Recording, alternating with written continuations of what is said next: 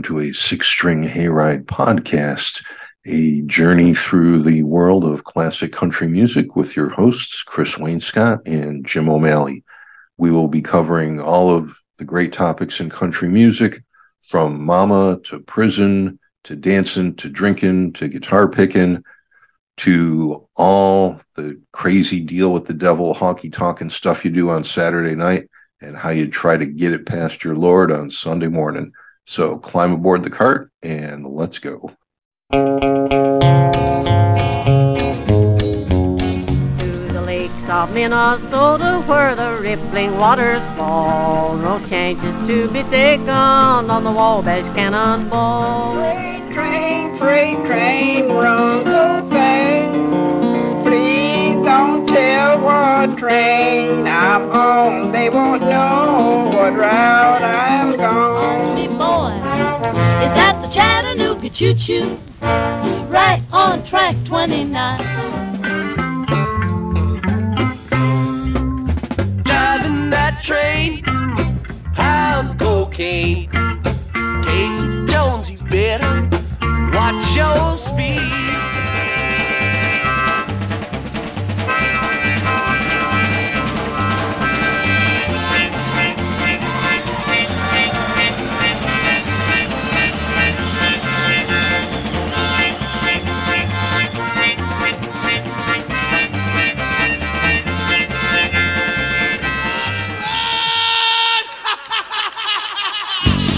On the Atchison, Topeka, and the Santa Fe.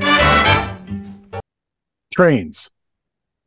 As kids, we grow up singing songs like, I've Been Working on the Railroad. We read stories like The Little Engine That Could. We watch Ringo and George Carlin as Mr. Conductor on Shining Time Station. They're a giant part of our culture and our youth.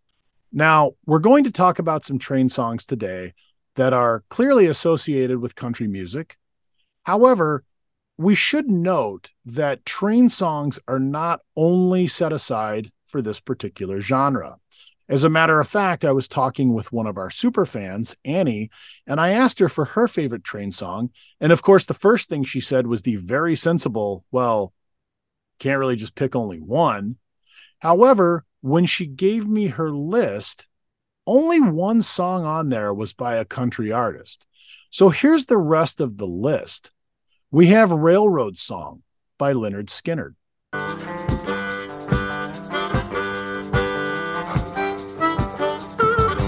jumped off a boxcar down around Tennessee.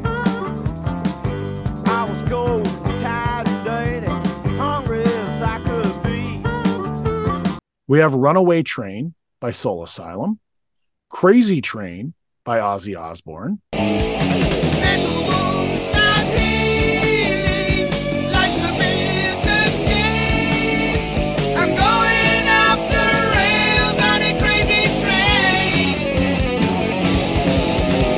Long Train Runnin' by the Doobie Brothers, and Love Train by the OJs. Don't you know that it's time to get on board and let this train keep on riding, riding on through. People all over the world don't need no money. Come on, start a love train. Don't need no So clearly, trains are not only for the genre of country music. They're just a part of the American culture. There are many other artists that have train songs. The Grateful Dead have songs such as Big Railroad Blues and Casey Jones, amongst many others. Crosby, Stills, and Nash gives us Marrakesh Express. Would you know we're riding on the Marrakesh Express? Would you know we're riding on the Marrakesh Express? They're taking me to Marrakesh, all on board the train, all on board the train. Rock Island Line, which a lot of people may be familiar with the Lonnie Donegan skiffle version of that song, which kind of launched the skiffle craze. Down the Rock Island Line, she's a mighty good road. The Rock Island Line is a road ride, yes, the Rock Island Line. She's a mighty good road, and if you own to ride it, got to ride it like you find to get your chicken. station on a Rock Island line. I may be right, may be wrong. You know you're gonna miss me when I'm gone. But this song was first archived by Alan Lomax in 1934 on an Arkansas prison farm, as sung by a gentleman by the name of Kelly Pace. I said the Rock Island line is a mighty good road. I said the Rock Island line is the road to ride. I said the Rock Island line is a mighty good road. If you want to ride, you got to ride it like you find. Buy your ticket at the station on the Rock Island line. Well, Jesus died to save me in all of my sin. Oh, while it's glory to God, we're gonna meet him again. I said the Rock Island line is a mighty good road. I said the Rock Island line is the road to ride. I said the Rock Island line is a mighty good road. If you want to ride, you got to ride it like you find. Buy your ticket at the station on the Rock Island line. Train songs cross multiple genres of music. They influence so many parts of our culture. It's just the American thing, the westward expansion.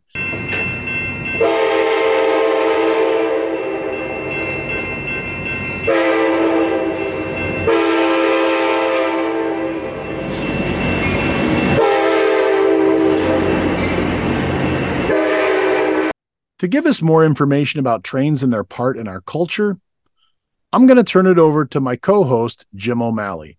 Jim, what can you tell us about trains and Americana? Well, folks, the great Southern California, Tex-Mex, blues, rock, Americana, the guys, Los Lobos, they tell us quite clearly everybody loves a train.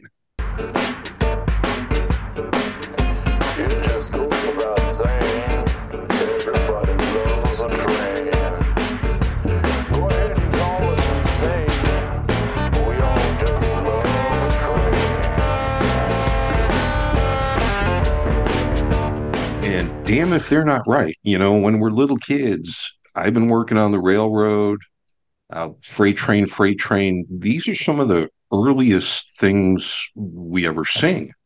This is some of the earliest music that we ever really kind of engage as kids, you know, in preschool, kindergarten, whatever, all the way up through adults who take the hobby, the art of a model train environment and turn that into something where half the neighborhood wants to come over and check it out because it's really cool. Our culture has had a incredibly long, romantic, adventurous fascination with the idea of the railroad, the iron horse. Before there was this kind of mechanical transportation, when we're just in the era of boats and horses, the idea of moving so quickly over land is just really kind of far-fetched. And over the course of the early 1800s, we start to get the development of locomotion, steam for the most part.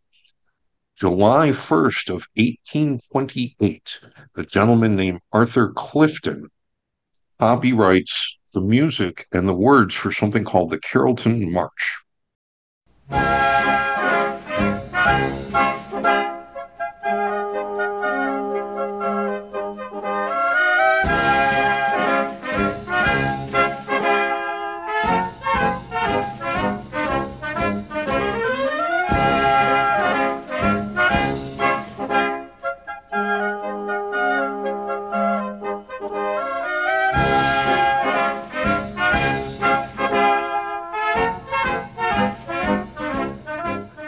This is regarded by American culture historians as kind of the first train song, the first railroad song.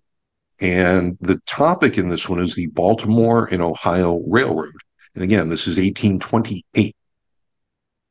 For fans of the game Monopoly, of course, the Baltimore and Ohio Railroad is the B&O. It's one of the four that you can pick up in Monopoly as you ride that train to financial success.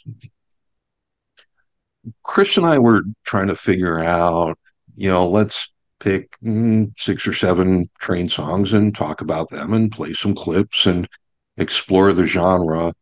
And that was a little naive on our part because even if you just take a quick look at Google or Wikipedia, there's a list of 800 train songs out there that, believe it or not, are all kind of well known in their own way.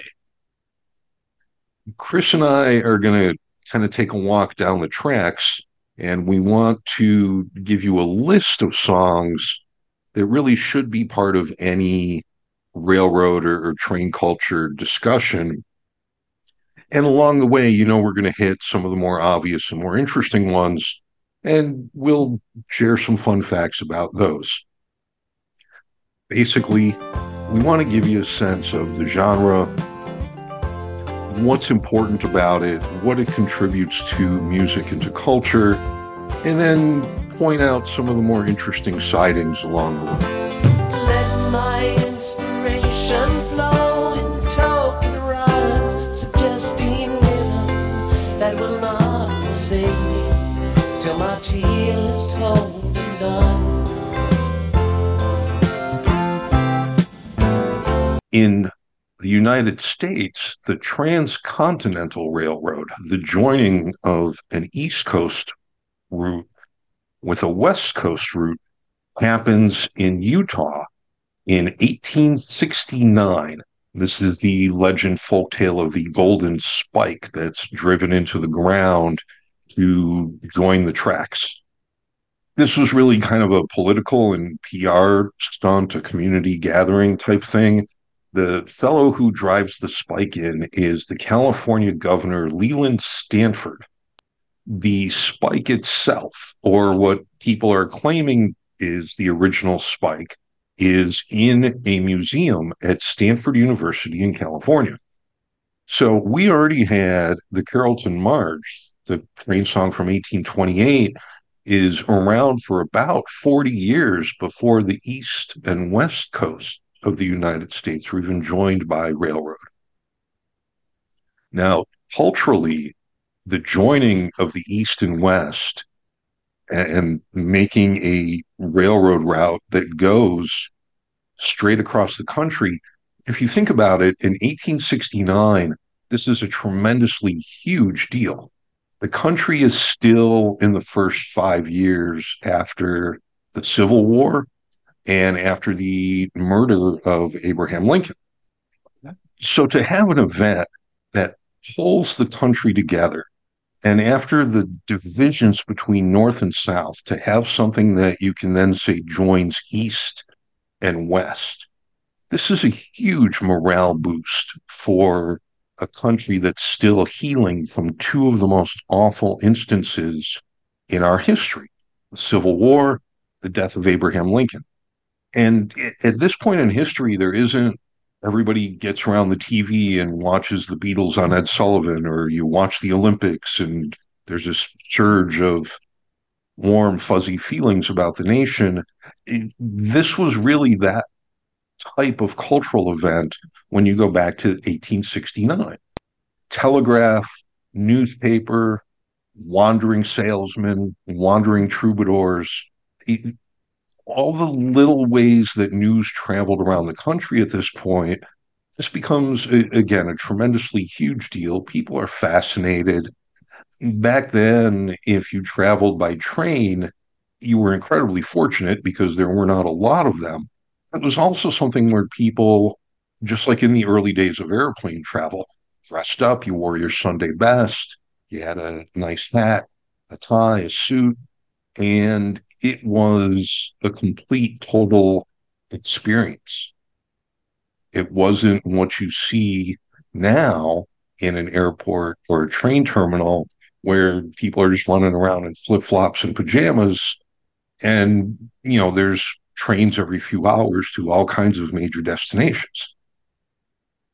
Back then, this was a rare, unique thing. It held an incredible fascination for people. It was an event to get on a train and go somewhere. So trying to break down a list of 800, again, we're kind of picking and choosing the interesting spots along the way. What we hope happens is this gets you and your circle talking about the train songs that you like, what your list would be, what a fun railroad ride would be, that kind of thing. And we literally have train songs across all types of music, starting with letter A. We have Duke Ellington with the American classic, Take the A Train.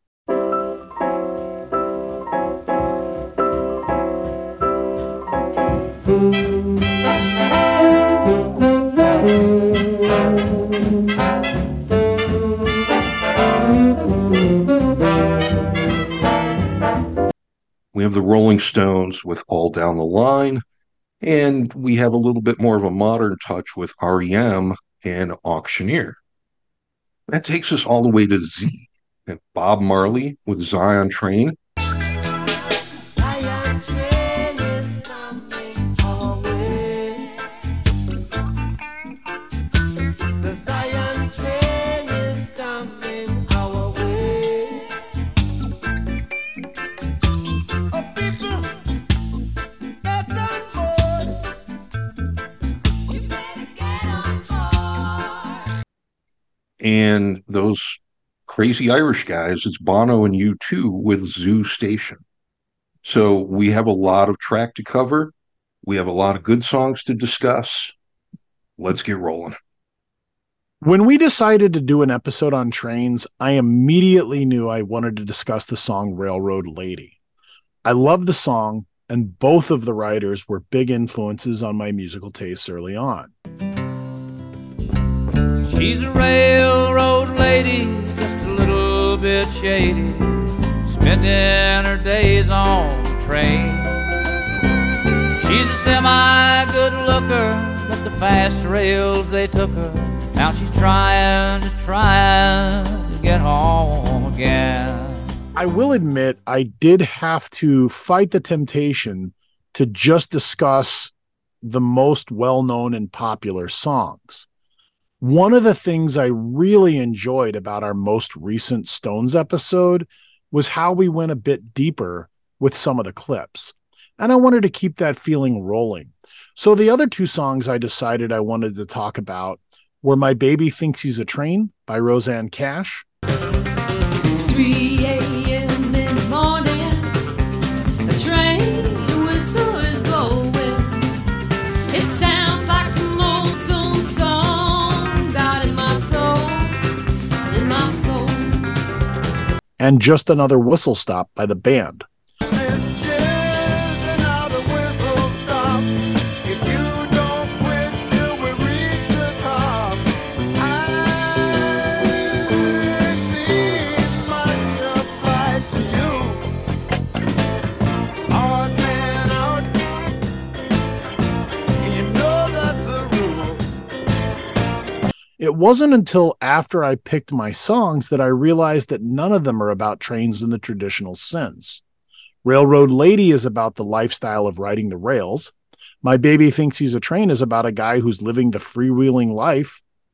And Just Another Whistle Stop is a song that uses trains as a metaphor about life itself.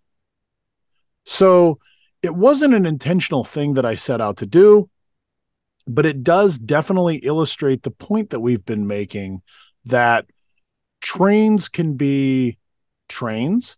They can be passengers on trains. They can be metaphors using trains. It can be whatever you'd like it to be. The idea of trains in our culture is just deeply embedded.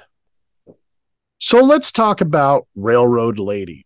She's a semi-good looker, but the fast rails, they took her. Now she's just trying to get home again. This song was written by Jerry Jeff Walker and Jimmy Buffett.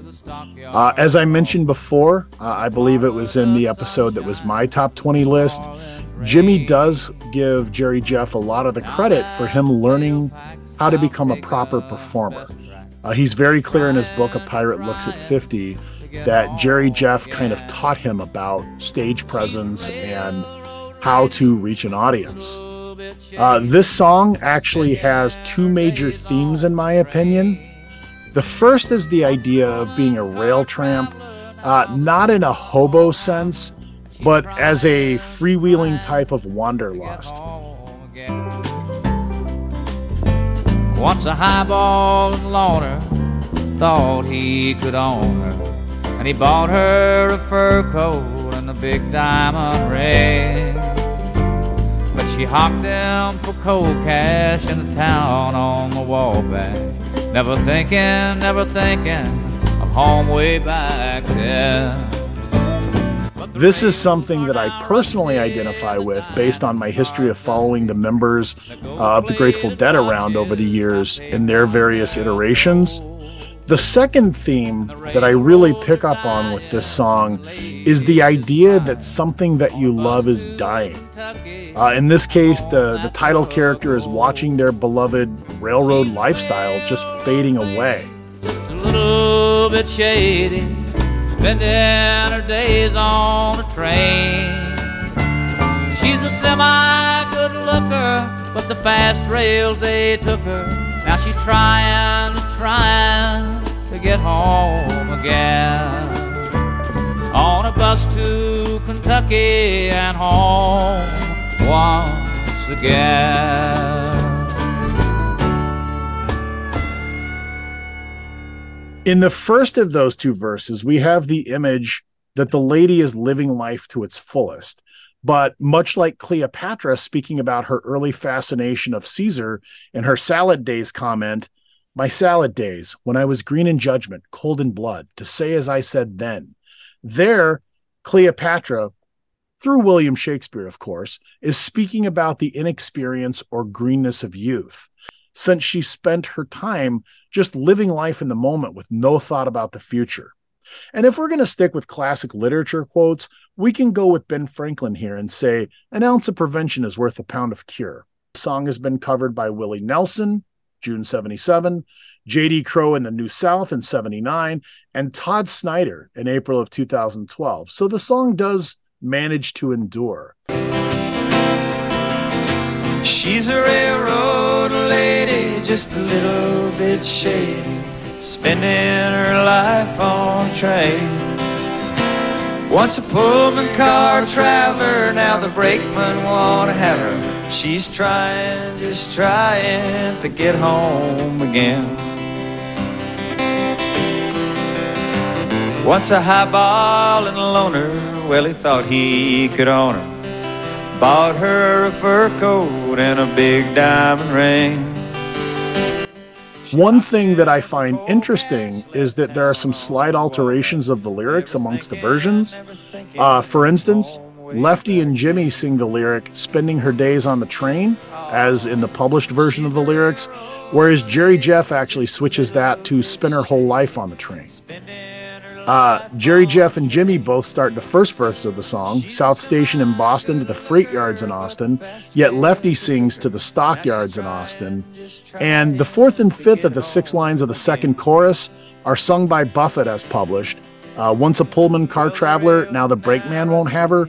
But here Lefty changes brakeman to switchman, and Jerry Jeff simply repeats the first chorus with the "she's a semi-good looker, but the fast rails, they took her." So it's interesting because the song itself is so just clear in its messaging that slight alterations of the lyrics to fit somebody's vocal style, or possibly in Jerry Jeff's case because he was hammered, they don't actually alter the song in a meaningful way. So it's neat to me that every artist kind of has their own little stamp on the early versions of this song. But the fast rails, they took her.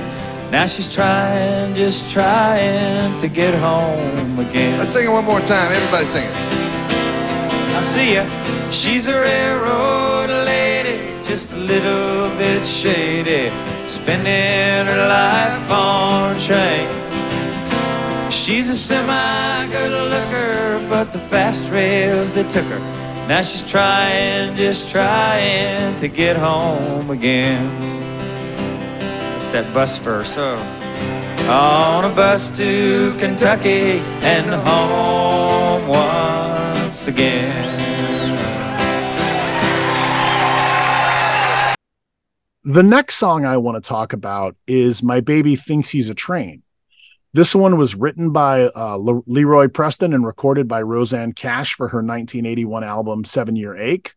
In my soul, my baby's split blanket, he won't be back no more. My baby thinks he's a train, he makes his whistle stop, then he's gone again. Sometimes it's hard on a poor girl's brain, a poor girl's brain. The song itself was released as the second single on the album on August 29th of 1981. It spends a week at number 1 and a total of 11 weeks on the charts. You know, we talked about the album itself in the Rolling Stone Top 20 episode, and we did so because this was number 20 on their list. I have to admit, I had heard the title track an awful lot. I hadn't really listened to the rest of the album much over the years, but this was one of the songs that really stood out to me as a good and fun and interesting song. The music itself, it conveys a strong feeling of a train in motion. This is mostly due to the secret superhero of the Hayride, our guy Larry London, and his drumming. Here's a fun fact for listeners of the Hayride, and a fun fact for my co-host. In the aforementioned Rolling Stone Top 20 episode, I struggled to get London's name right. In fact, I put him in my notes as Larry Donlin. I must have called him Larry London, Lonnie London, and several other things. And now I learned that Larry London is a stage name and his real name is Ralph Gallant. So on so many levels, Larry is just a gift that keeps on giving. I did say in the Rolling Stone Top 20 episode that I had assumed for years that the drum track in 7 Year Ache was a drum machine because of how literally perfect it is. But here we have a much more free-flowing beat, which gives the music of the song its structure.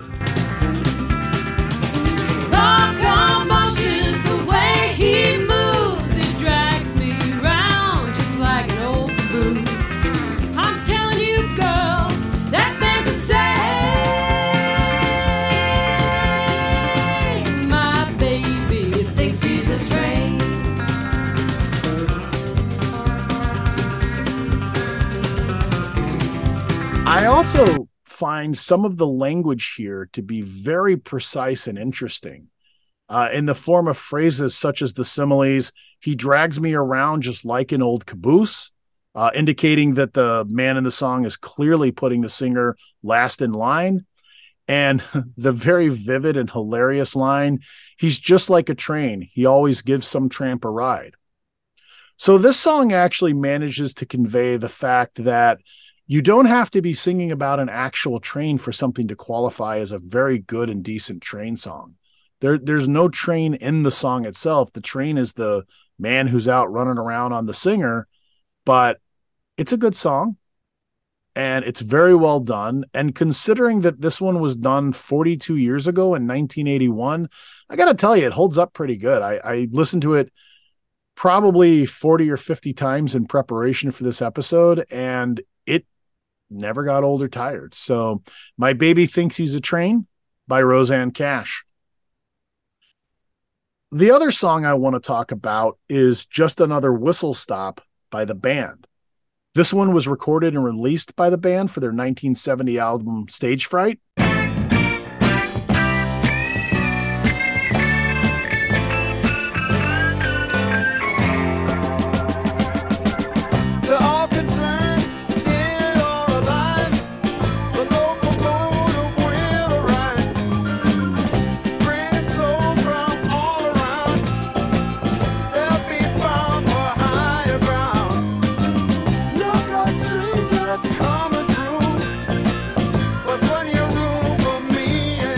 Kind of take a bit of a shift and the music gets a little bit deeper and a little more personal.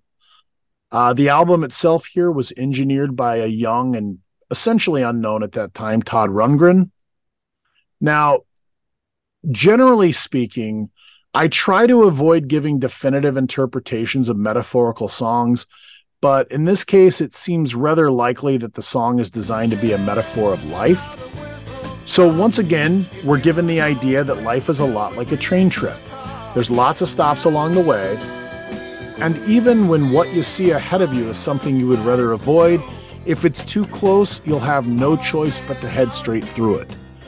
Long Train Runnin' by the Doobies kind of drives the same metaphorical theme, but in a much looser way. Here we have a lead vocal that's delivered by Richard Manuel. The song also features some stellar guitar work by Robbie Robertson. Check out this solo.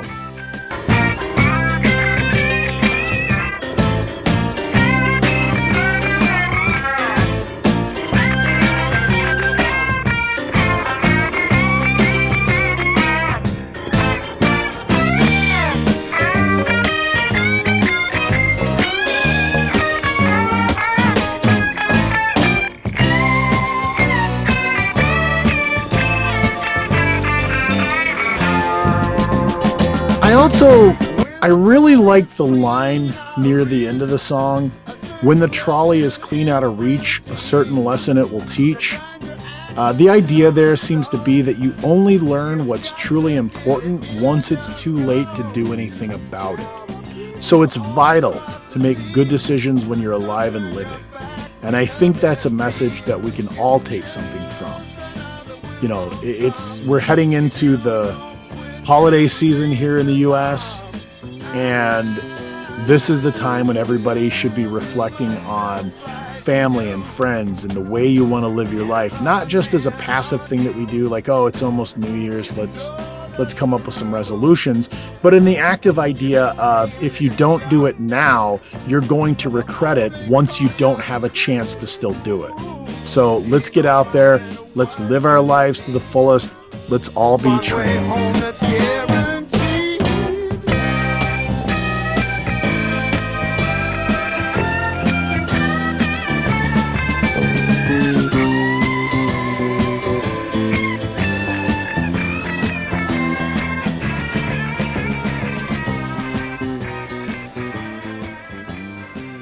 Overall, folks, this huge body of Train songs kind of breaks down into two general categories.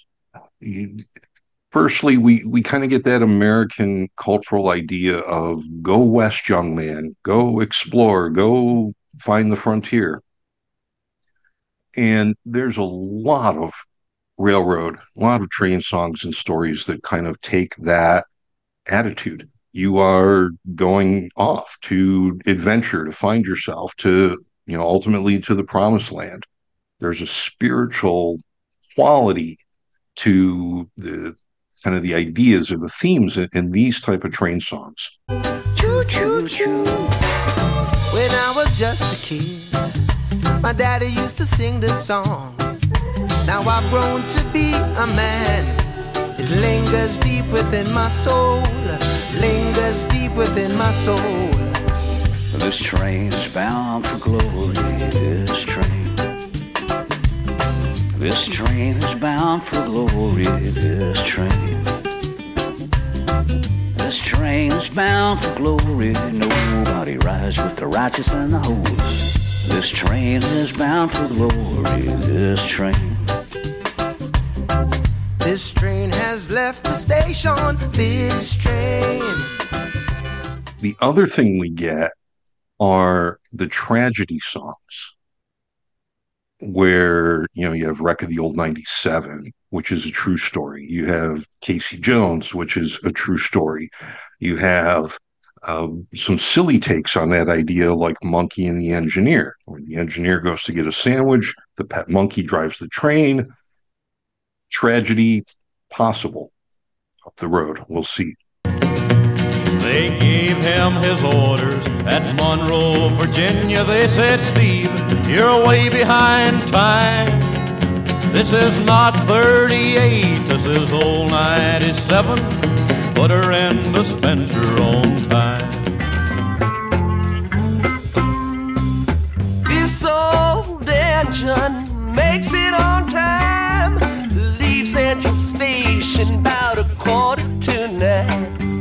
At Trevor Junction at 17:2. At 9:45, you know it's traveling again. Come all you rounders if you want to hear the story about a brave engineer. Casey Jones was the roller's name. On a 6-8 wheeler, boys, he rode to fame. Caller called Casey about 4:30. He kissed his wife at the station door. He climbed in the cabin with his orders in his hand. Said, "This is my trip to the promised land." Right on time. Big locomotive coming down the line. Big locomotive number 99. Left the engineer with a worried mind. And if you're wondering why there are so many songs about the train tragedy, the crashes, the wrecks, the deaths, I think in some ways the answer is probably similar to the answer, why are there slowdowns and what we call gaper delays on the highway when there's a car accident? People stop and look. I think there's a similar phenomenon going on. Also, tragedy in terms of storytelling always sells. You can go back hundreds of years to Shakespeare, and Romeo and Juliet to this day is an incredibly popular, well-known story. The basic plot gets adapted into different movie and other storytelling formats. Death sells. And, even through the 1950s, we had that weird genre of teen tragedy songs. My baby went back for the yearbook and the car blew up, and, things like that. Death sells. So, boy, where do we start? I think in terms of the history of the podcast and some of the things we have talked about a lot, let's get some of the big elephant-sized boxcars out of the way, just right up front. Johnny Cash, Folsom Prison Blues. You could do an episode of train songs and just talk about the Johnny Cash ones. And we might. And, and someday we just might do that. But with Johnny Cash, you get Folsom Prison, Orange Blossom Special, Hey Porter, Rock Island Line, Wreck of the Old 97, and adapted from the old Carter family favorite, the Wabash Cannonball.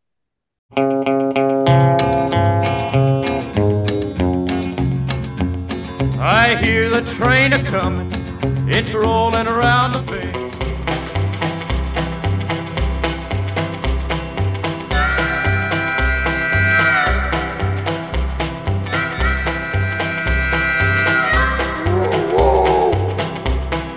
Look yonder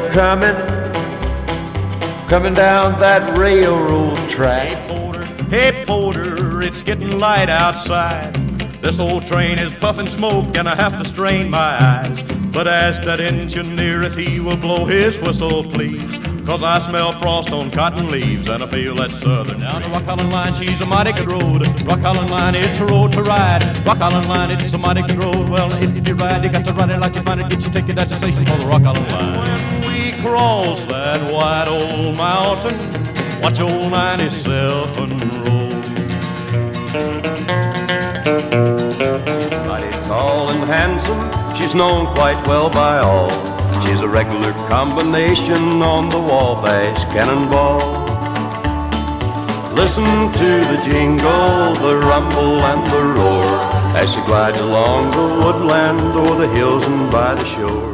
Now, as soon as I've said those, we all notice right away that I left out Train of Love, Downbound Train, Down There by the Train, Johnny's version of I've Been Working on the Railroad.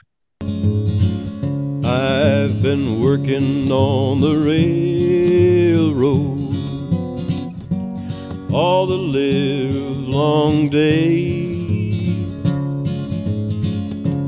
I've been working on the railroad just to pass the time away. And Johnny's really meandering, long story version of the John Henry legend. So as we were saying up front, as soon as your mouth gets out 10 or 12 train songs, you're thinking, wow, that's a lot. Those are all really good ones. your brain is immediately telling you that there's at least, another dozen just ready to roll off your tongue.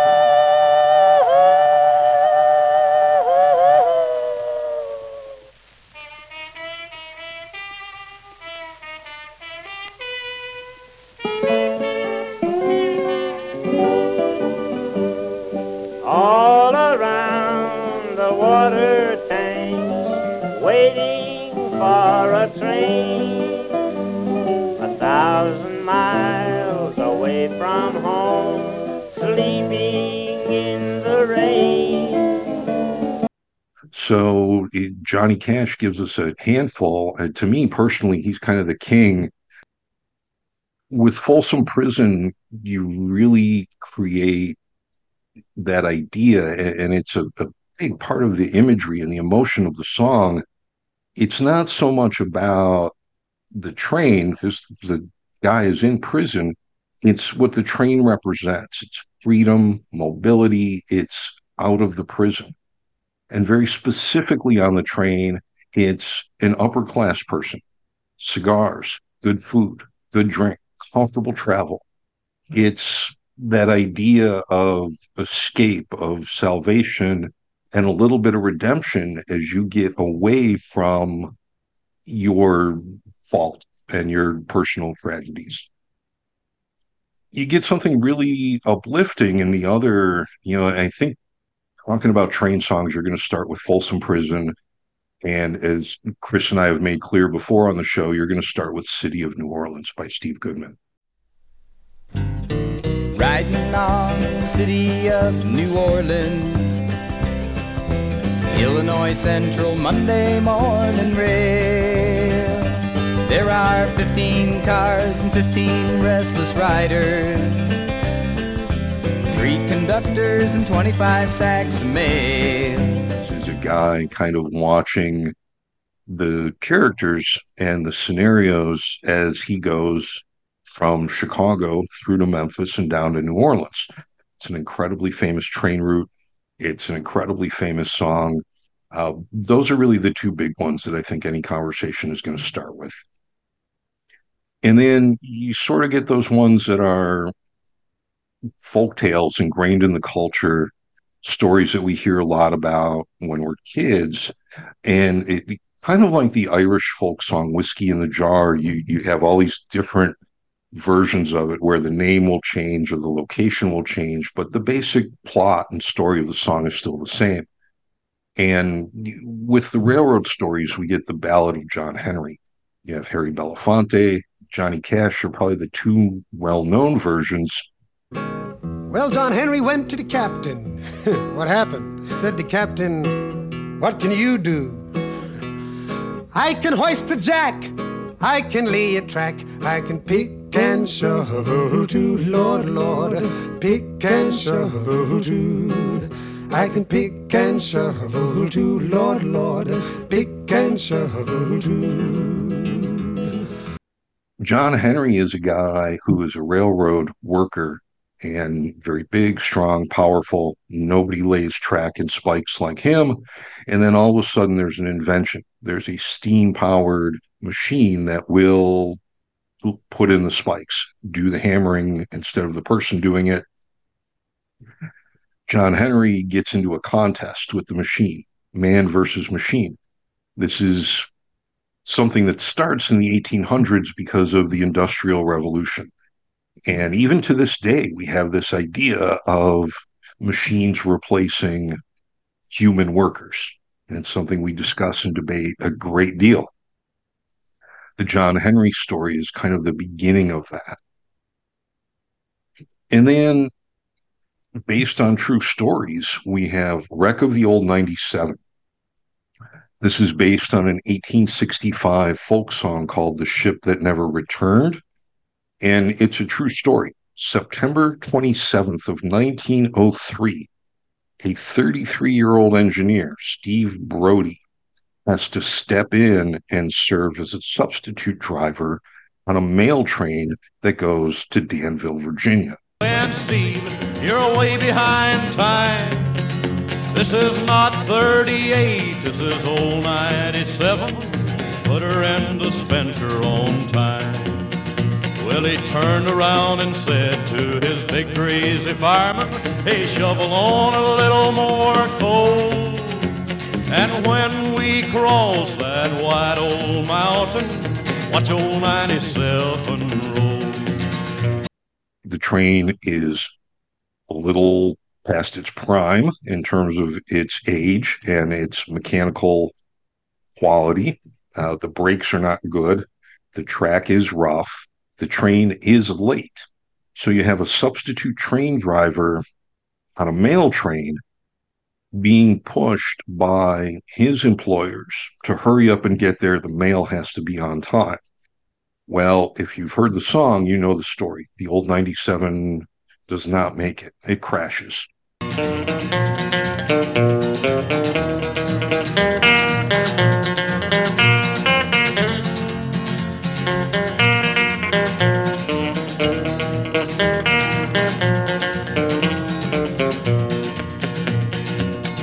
It's a mighty rough road from Lynchburg to Danville in a line on a 3-mile grade. It was on that grade that he lost his air brake. You see what a jump he made. He was going down the grade making 90 miles an hour. His whistle broke into a scream. He was found in the wreck with his hand on the throttle, scalded to death by the steam. The engineer, again, 33-year-old Steve Brody, dies in the crash. The other big traditional song that we get in this type of music is Casey Jones. Casey Jones was the roller's name. On a 6-8 wheeler, boys, he rode to fame. Caller called Casey about 4:30. He kissed his wife at the station door. He climbed in the cabin with his orders in his hand, said, this is my trip to the promised land. Casey Jones climbed in the cabin. Casey Jones, orders in his hand. Casey Jones, leaning out the window, taking a trip to the promised land. Casey Jones, again, a real guy. This is another case where the first engineer up did not make the run, and it was a substitute driver.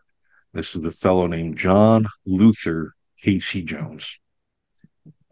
This crash takes place on April 30th of 1900. This is the Illinois Central Railroad coming out of Memphis, heading to New Orleans.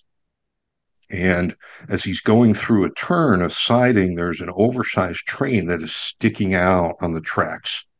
So to avoid running into it full speed, John Luther Casey Jones clings to the brakes, applies the brakes, just, everything is going into trying to stop the train.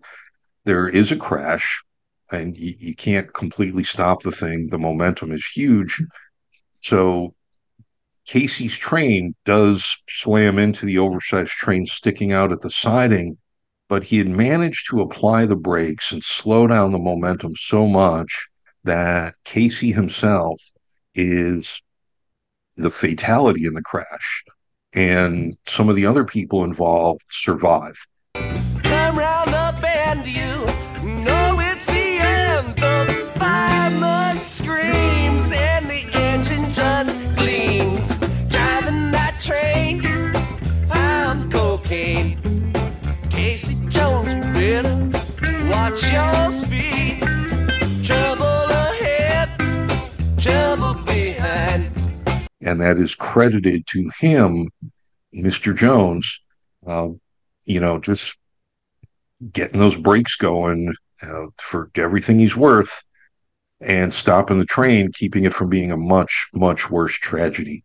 And Casey Jones is one of those stories that, there's a zillion different versions of the song, of the story. Probably the Grateful Dead version is, the more well-known. It's one of the more recent ones. But yeah, Wreck of the Old 97 and Casey Jones, both based on true stories of train accidents resulting in the death of the engineer. A good train song also is created to give the musicians involved a chance to jam, a chance to show off. And probably the greatest of all the jam-based train songs was copyrighted in 1938 by Irvin Rouse. And this is a song about the New York to Florida train run. It is the Orange Blossom Special.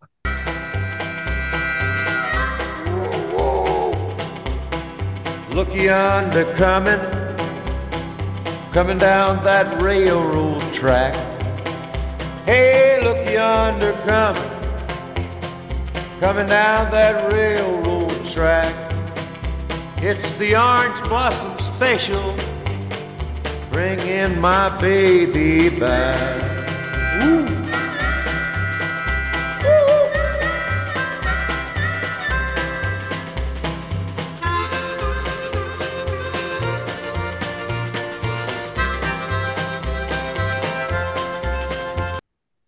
Fiddle players often refer to this as their national anthem.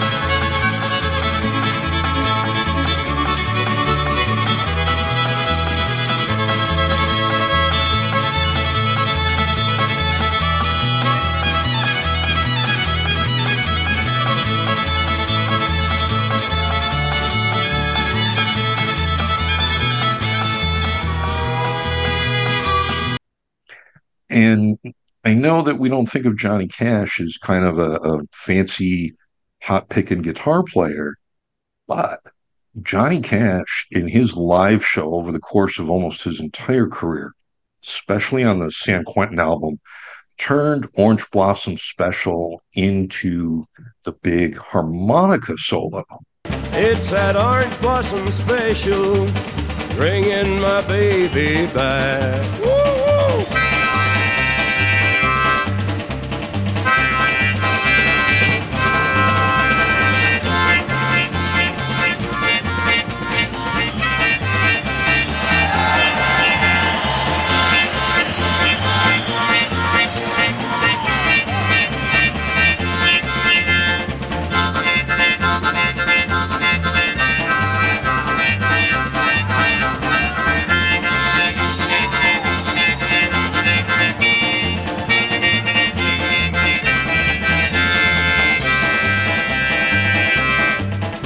When I'm going down to Florida and get some sand in my shoes. You know, maybe a lot of people don't know about Cash, but really legitimate, excellent on the harmonica.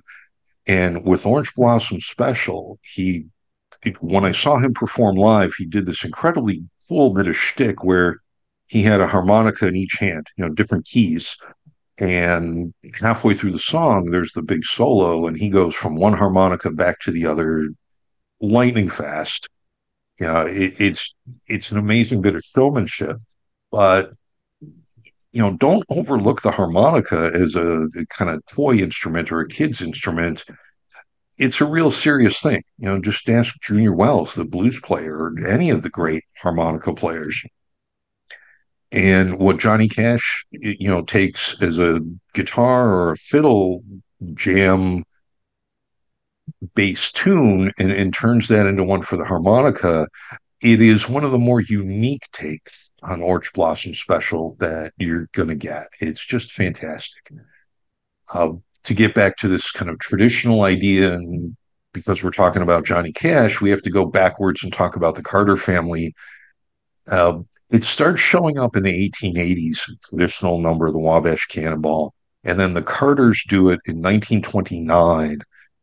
Roy Acuff does it in 1936, again, from that old, folk tradition. This is one of the more famous, one of the more vastly huge amount of covers of this song. This is the only instance with the popular train songs where the song existed before the train did. When the song first popped up, there was no Train the Wabash Cannonball. But years later, the Wabash Railroad Company named their Detroit to St. Louis run after the song.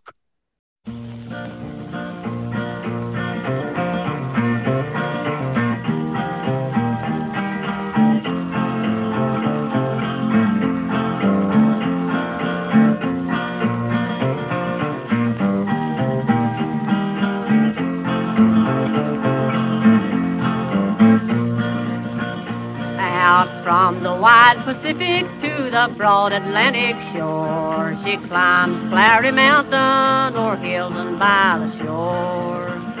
Although she's tall and handsome and she's known quite well by all, she's a regular combination of the Wabash Cannonball. A lot of Train songs that are just silly and fun and kind of a good time. And you get, you know, Chris and I will never, ever pass up a chance to talk about the Andrews Sisters. We get Chattanooga Choo Choo, which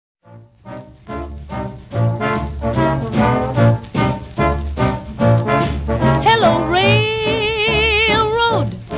Is this the railroad? I want a one-way ticket down to Tennessee. I'm leaving immediately. Chattanooga, here I come. Pardon me, boy. Is that the Chattanooga choo-choo? Right on track 29. Boy, you can give me a shine. I can afford to board a Chattanooga choo-choo. I've got my fare and just a trifle to spare. we get into the rock and roll era here, starting in the 50s with the Junior Parker song Mystery Train. And I don't think this song is famous because of the train element. I think this song is famous because Scotty Moore creates one of the first really deadly, fantastic, iconic riffs in rock music with the guitar opening to this. And then once Elvis opens his mouth, I mean, game over. Nobody's going to create something with this kind of vibe and this kind of mood to it again.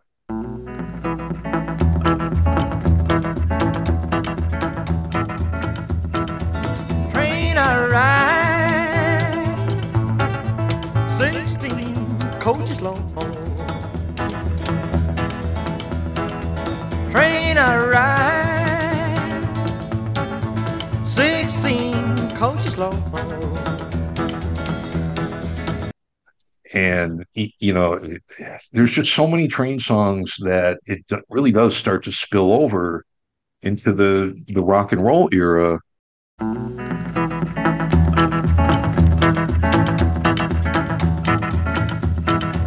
Train I ride, 16 coaches long. Everybody's doing a brand new dance now.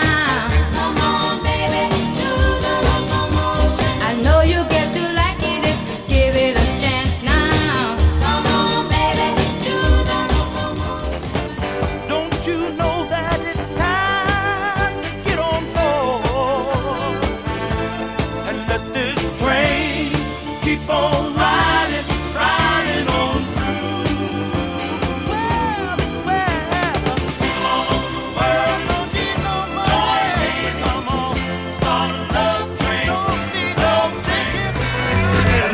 Once, move over twice. Come on, baby, don't be cold as ice. Said you're traveling on the one after 909. Yeah.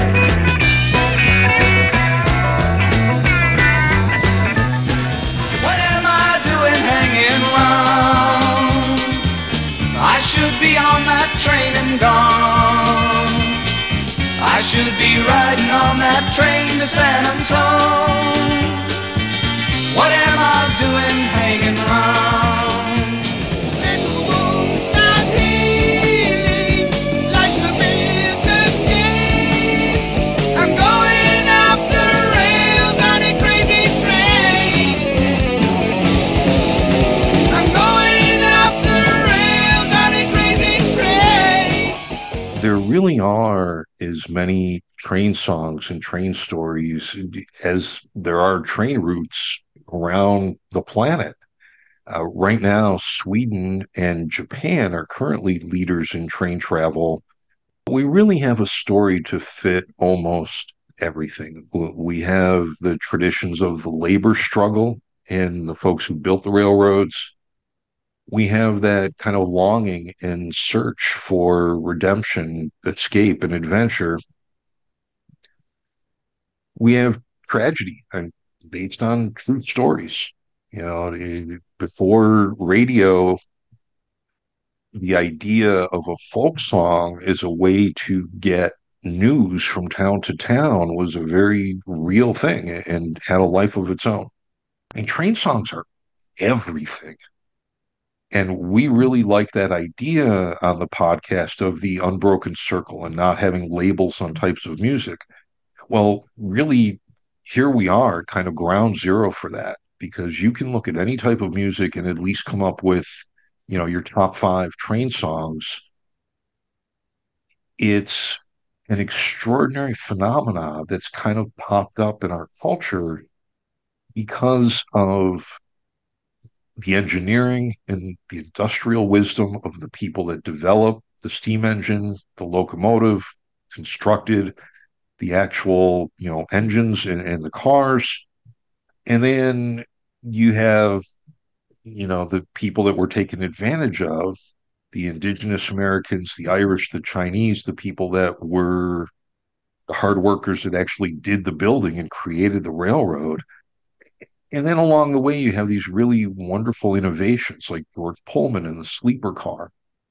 And, now you can get on an Amtrak, go from Chicago to San Francisco, and they pass a menu around to you, and there's a bar car, and there's a couple cars with a glass ceiling so you can, enjoy the beauty of the ride. This is something that I don't think will ever go away. It's still kind of a big thing. And in America, we don't look at train transportation quite the way that the Europeans and the Asians do in terms of mass transit and, running clean transportation and things like that. But we have a huge railroad museum in Scranton, Pennsylvania. Here in Union, Illinois, there's a big railroad museum.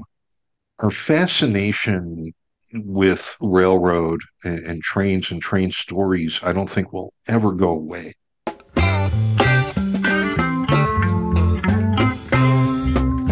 Driving that train, high on cocaine. Casey Jones, you better watch your speed. So low, some freight train, take me far on down the track. I'm going away, I'm leaving today. Well, I'm going, but I ain't coming back. She wasn't built to travel at the speed of rumor flies. These wheels are bound to jump the tracks before they burn the ties. Monkey pulled the throttle, locomotive jumped the gun and did 90 miles an hour down the main line run. Big locomotive right on time. Big locomotive coming down the line. Big locomotive number 99. Left the engineer with a worried mind. Okay, listeners. Now, we've been doing a lot of drink recipes lately. We've thrown in the occasional food one, like when we talked about jambalaya. But it's getting cold again here in the Northern Hemisphere. And for us Northern Hemisphere folk, there's few things we like on a cold day than a nice warm pot of chili. So here to give us Johnny Cash's iron pot chili recipe, Jim O'Malley. That's Simpson. He thinks he's the Pope of Chili Town. Well, this year I am ready for him. Hello, Chief. Afternoon, Homer. Care for some chili? I've added an extra ingredient just for you. The merciless peppers of Quetzalcoatl. grown deep in the jungle primeval by the inmates of a Guatemalan insane asylum. Wiggy, my chili's getting cold. Okay, folks, we have been doing the John Wayne cocktail guide for a while now, and Chris and I realized that, yes, here in the American Midwest, it is getting colder out, and for many episodes now, we've been drinking on an empty stomach. Never a good idea. So we're back to the food recipes, and that means we are back to the Johnny Cash and June Carter Family Cookbook. Here we are today with Johnny Cash's Iron Pot Chili. This is a little bit of a flexible recipe in terms of some of the ingredients. Johnny recommends that you use 1 pound of ground beef or 1 pound of ground turkey. If you're making this for a ton of people, go ahead and use both. You will also need 2 tablespoons of olive oil, 4 garlic cloves crushed, 1.5 large sweet onions, and dice those onions up. You will need 1 16-ounce can of diced tomatoes, 1 12-ounce can of tomatoes and green chilies. You will need 1 12-ounce bottle of beer, and Johnny in his recipe, it says, I prefer an ale. So I'm going to go ahead and recommend Smittix here at the Hayride. That is our favorite of the amber ales. So go ahead and use that one. You will need 1 green bell pepper, finely diced, 1 red bell pepper, finely diced, 1 poblano pepper, finely diced, 2 jalapeno peppers, finely diced, optional, but oh, come on, you've already been working the pepper. Just keep going. 1 optional habanero pepper, finely diced. Again, we're on the pepper train. Just keep going. Don't be a sissy about it. 1 tablespoon of garlic powder, 1 pinch of ground cloves, 1 teaspoon of rubbed sage, 1/2 teaspoon of dried thyme, 1 teaspoon of dried oregano, 1 teaspoon of black pepper.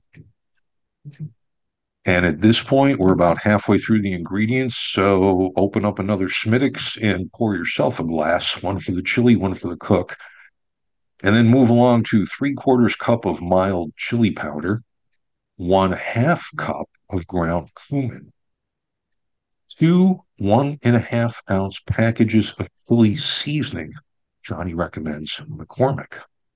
McCormick, when you absolutely have to have chili seasoning. Recommended by Johnny Cash. 2 15-ounce cans of pinto beans drained. 2 15-ounce cans of red kidney beans drained. 1 15-ounce can of black beans drained. And yep, you can have more beans because we also need 1 15-ounce can of Great Northern beans drained. 1/2 cup raw or regular honey, 1/4 cup of firmly packed brown sugar. This is going to blend really nicely with all those peppers we did in the first half of the recipe.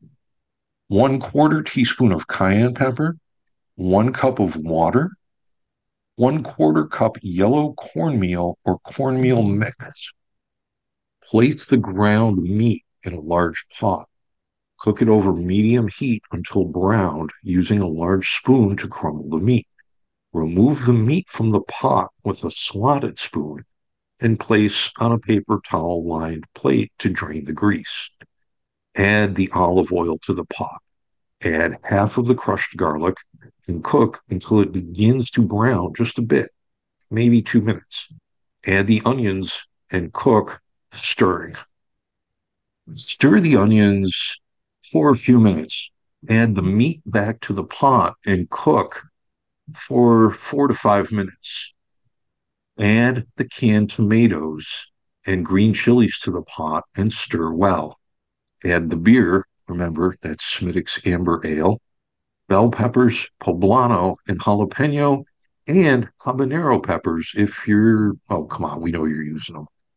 Add the remaining crushed garlic, garlic powder, cloves, sage, thyme, oregano, black pepper, chili powder, cumin, and chili seasoning. Stir well. Pour in the beans. Add the honey, the sugar, and the cayenne pepper.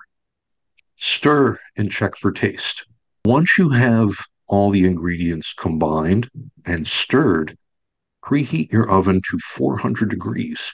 Transfer the chili to 1 or 2 Dutch ovens or other oven-safe pots. Sprinkle some corn chips and cheese on top. Spread evenly. Place in the oven and bake for about 10 minutes. The idea is he's trying to get a little bit of a crust with the corn and the cheese on top of the chili. Serve hot with any sides you desire, and of course, a little bit more Smittix. At our house, Johnny says we serve the chili with more shredded cheese, sweet onions, and hot sauce. Fear not, Homer. I am your spirit guide. Are you? There is a lesson you must learn. If it's about laying off the insanity peppers, I'm way ahead of you. No, I speak of a deeper wisdom. I'd like to remind you to email us at sixstringhayride@yahoo.com. 6 is spelled out. You can also search us on Facebook as Six String Hayride. Or what we'd really appreciate you doing is finding us on Patreon under Six String Hayride as well. Well, folks, thanks again for joining your hosts, Chris Wainscott and Jim O'Malley, on the Six String Hayride Classic Country Podcast. We are here for all of your classic country, rockabilly, early rock and roll, little gospel, little blues, a lot of excellent country music themed recipes. And basically, we are here to keep your musical circle rockin', boppin', and very much unbroken. So thank you for sticking with us. We will see you down the road real soon. And again, whether it's in your home, in your community, wherever it is you do your thing, keep your circle unbroken. Stay well, stay safe, and we'll see you real soon. Oh, can the circle be unbroken by and by, Lord, by and by? There's a bitter home awaiting in the sky, Lord, in the sky. One of these days, and it won't be long, I'll rejoin them in a song. I'm gonna join the family circle at the throne. No, the circle won't be broken by and by, Lord, by and by. Remember, the Force will be with you, always.